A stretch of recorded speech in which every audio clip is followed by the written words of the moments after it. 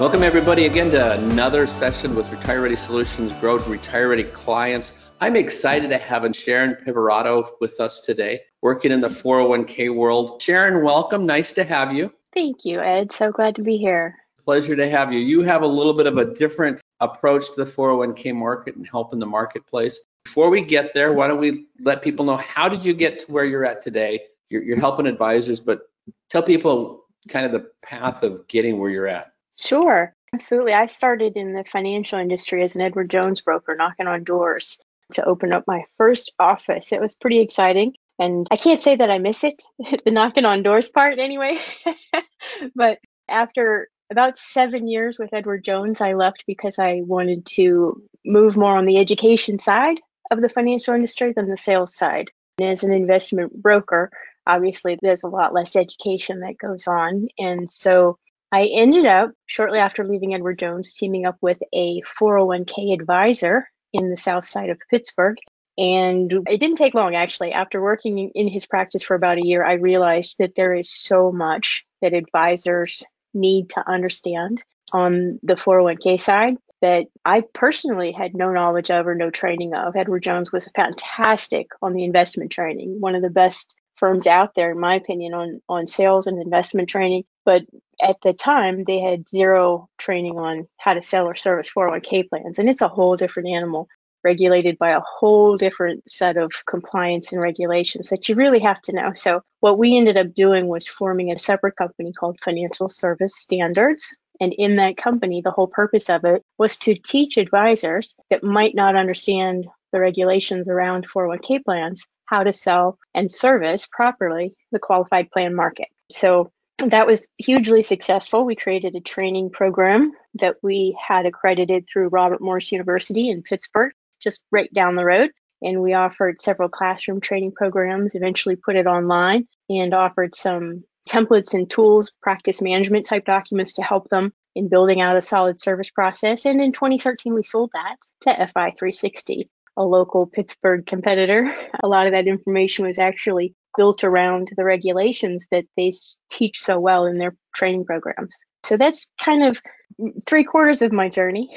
So the last quarter is after I sold to FI360, I started my own blog, basically 401kbestpractices.com. And on that website, I continue to help other advisors that are new to the business, or at least kind of getting started in the 401k market, how to understand the sales cycle, the marketing aspect of it, and more importantly, in my opinion, the service side of it. So when you're talking to a 401k advisor, and you've highlighted a couple of these things, what are some of the key differences that you see in the 401k marketplace that an advisor newer to it may not get, or they need to be aware of before they start moving forward in the industry? ERISA, the Employee Retirement Income Securities Act. I mean, it's a pretty hefty piece of legislation that gives any company that wants to set up a retirement plan some pretty detailed guidelines for how that plan needs to be set up and managed. And if an advisor doesn't understand that, if all the training that they've had up till that point is on the investment side, they could actually be a detriment to the plan sponsor. Understanding what those compliance rules are for setting up a plan, for monitoring service providers, investments, for participant communications, all of that is extremely important. And so I always typically tell plan advisors in that 401k space just getting started to please start with education.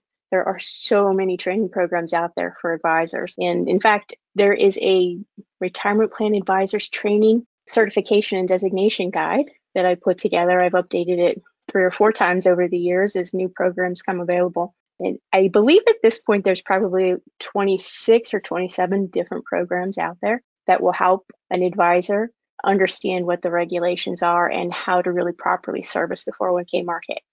Are there a few things that when you look at the industry and see what advisors are doing, you go, they need to get educated before they get involved? I know in prospecting, Ed, whenever I was prospecting and we'd go into a plan that had an absent advisor, an advisor that hadn't helped a committee set up a proper investment policy statement, that didn't have a compliance file in place, wasn't teaching them about fiduciary regulations and documentation for how they selected their service provider. There's so many things that you can see an advisor does wrong when they simply don't understand what the regulations are and how to best help plan sponsors. So I don't know that there's anything specific that stands out as a key thing advisors are doing today. I think it's just in general, an advisor that's not educated on the complexities and the regulations around managing a plan. It's evident when you walk into a plan if a plan sponsor doesn't have an advisor that's educated. So tell me a success story of something you've seen where you've brought in, helped educate an advisor on how to work in the 401k world, how to address the ERISA requirements. What difference has it made in their practice? When we first created training and tools for advisors way back in 2006, and a lot of the key concepts and foundation of this hasn't changed much, but we created a document kit called the 401k Service Solution. And really what it was a set of education guides to go out and educate plan sponsors on their responsibility in 6 key areas. It had a set of worksheets with it to help them document compliance in those 6 areas, and a sample summary report that they could feed back to plan sponsors that says, here are the steps that you're taking in order to demonstrate a proven process is in place in each of these areas. And that was something that we submitted to the Profit Sharing Council of America back when it first came out. And we actually won an award for the effectiveness of helping plan sponsors meet their fiduciary responsibilities. And in order to actually submit for that award, we had to have kind of a baseline assessment before and after of the knowledge level plan sponsors had surrounding the regulations and what they were required to do.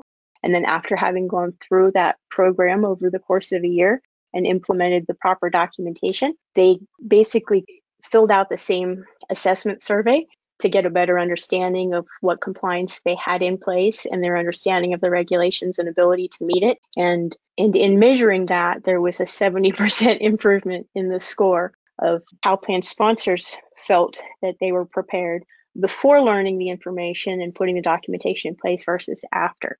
So winning a Profit Sharing Council of America award was, in my mind, one of those huge case studies, if you will, on how effective it is to actually have education and documentation in place on the part of plan sponsors.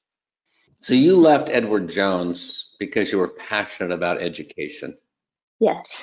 Pull that apart a little bit. What aspects of education, what were you looking for? What did you see as missing in the industry? I mean, you took a big risk. You're probably doing okay, and starting in a new sector that doesn't have a lot of emphasis, starting a new business, that's a big risk. What were you so passionate about?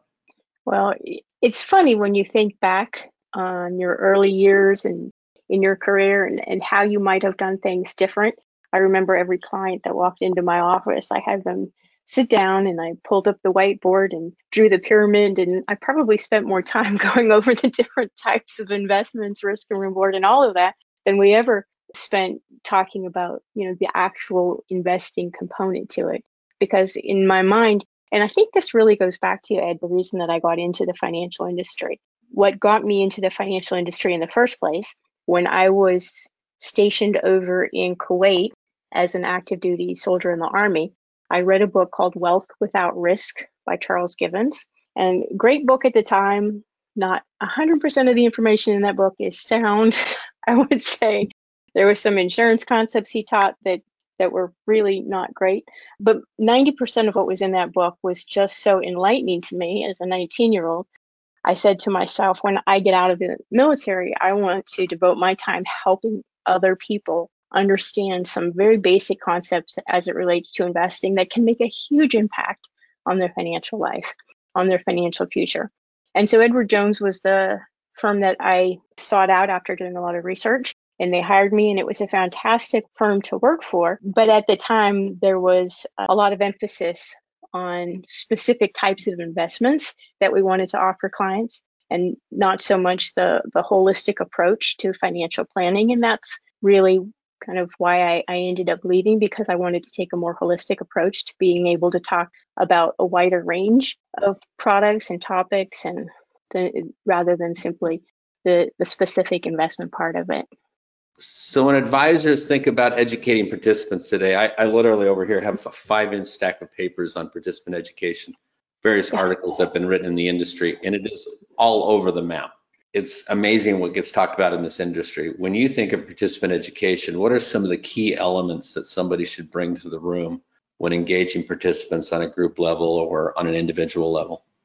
Yeah, and that's a great question. I think one of the key things advisors need to think about is the demographics in the room. I just read an article recently by Bernstein that talks about different personas that a lot of participants have. There's the capable or confident investors, there's the eager or young, kind of unaware participants, and there's the more conservative or cautious savers. And I think in educating each of those different personas, you really have to take a more targeted approach. While everybody might be in the same plan, working at the same company, not everybody's going to resonate with the same type of education or topics or need the same thing. And so being able to go in with targeted communications, with specific communications that's going to help them understand where they're at and where they need to be going forward. I think that's what I've seen and found to be the most effective, is really kind of drilling down to the numbers, to understanding risk, to understanding how inflation impacts your investments. And then, having personal conversations with participants, not just in mass. I mean, it's great to have a group employee meeting, but being able to sit down one-on-one with participants and really address their questions has been what I've seen to be the most effective at really moving the needle for participants. How do you see the industry moving forward with all of the moving parts today? Well, on the participant side, I think it's more and more important that plan sponsors look at offering advice or access to advice. A study I read recently by Charles Schwab talked an awful lot about how the confidence level of even the most sophisticated investors is not as high as it used to be. And in this economy, I mean, you can't really blame it, right? I think everybody's a little on edge and a little uneasy. And having access to advice is one of those essential things that I think plan sponsors need to give serious consideration to. For a seasoned 401k advisor, do you see places where the services you provide would help them?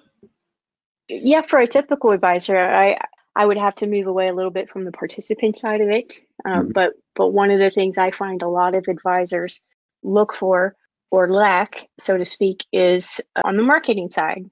For example, a solid drip program, because we know that the sales cycle for getting a new 401k plan is a long one. It's a relationship business.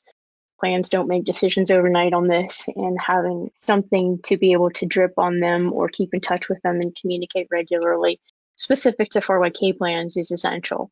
And there's not a whole lot of that out there in the industry right now. So on the 401k best practices website, there is material to help even the seasoned advisor keep in touch with prospects that they bring into their pipeline. It's called a prospect drip program. So that's just one example of some of the material that's available on my site to help advisors that have been in the industry and new to the industry as well. So you mentioned in the opening you have a blog, Sharon. Tell me a little bit about the blog you publish and highlight a couple items out of that. Yeah, sure. On the blog, there's really kind of three areas to 401kbestpractices.com. One is articles that are published pretty regularly, and the majority of them help advisors on the marketing and the sales side. I think that's one of those things with social media being an ever-evolving and ever-changing concept. There is always new developments and new things that advisors can learn on how to position themselves as a 401k specialist and bring in leads proactively and passively as well. So there's a lot of free content on how to grow a profitable 401k practice. There's also a lot of content on how to service properly your 401k practice, from how to run an effective annual plan meeting, quarterly meetings, building a unique service process, and how to manage your practice through efficiencies. So that, it's kind of a labor of love. As I hear advisor feedback and questions come through, I try to tailor the content for that. There's also a resource section that advisors can sign up for that gives them some case studies and worksheets and downloads and things that they can access to use in their practice. And for those that don't necessarily have access to a robust set of services through their broker dealer, there's also a template library with some practice management templates advisors have found helpful in servicing and growing their practice as well. So you give a lot away for free on your blog. What are you selling? Yeah, I give most of it away simply because it's kind of the nature of how I was raised. I think my former partner used to say, "Stop giving away the farm." But yeah, the things that I'm selling, they're really, that's the practice management templates. I have trademarked the term 401k quarterback. And so I have a 401k quarterback subscription program. Anybody that joins that subscription program becomes an official 401k quarterback. It's a great little marketing term they can use as well, but it gives them access to a full library of social media, email, blog posts, one sheets, worksheets, templates, checklists. If you can imagine it on the sales and marketing side or the service side, it's probably in the library. So that's really the only product that I have on the site is that template library. Well, I wish that library was available for my business. I think that would be would help me with a lot of things that I have problems with, and that's like get the message out, but not having a library to do it. So that's wonderful. So anything else? The only other thing I can really think of that I offer on the blog is kind of a resource review. I tend to be one of those people that spend a lot of time online looking to understand what's out there, and more so from the side of being able to answer questions for advisors. So when advisors come to me and say, "Sharon, what resource should I turn to for RFPs, for benchmarking, for investment analytics, for targeted communications?" I'm able to point them to a resource review where I've done an interview and learned about that product and can give them kind of an independent, objective opinion.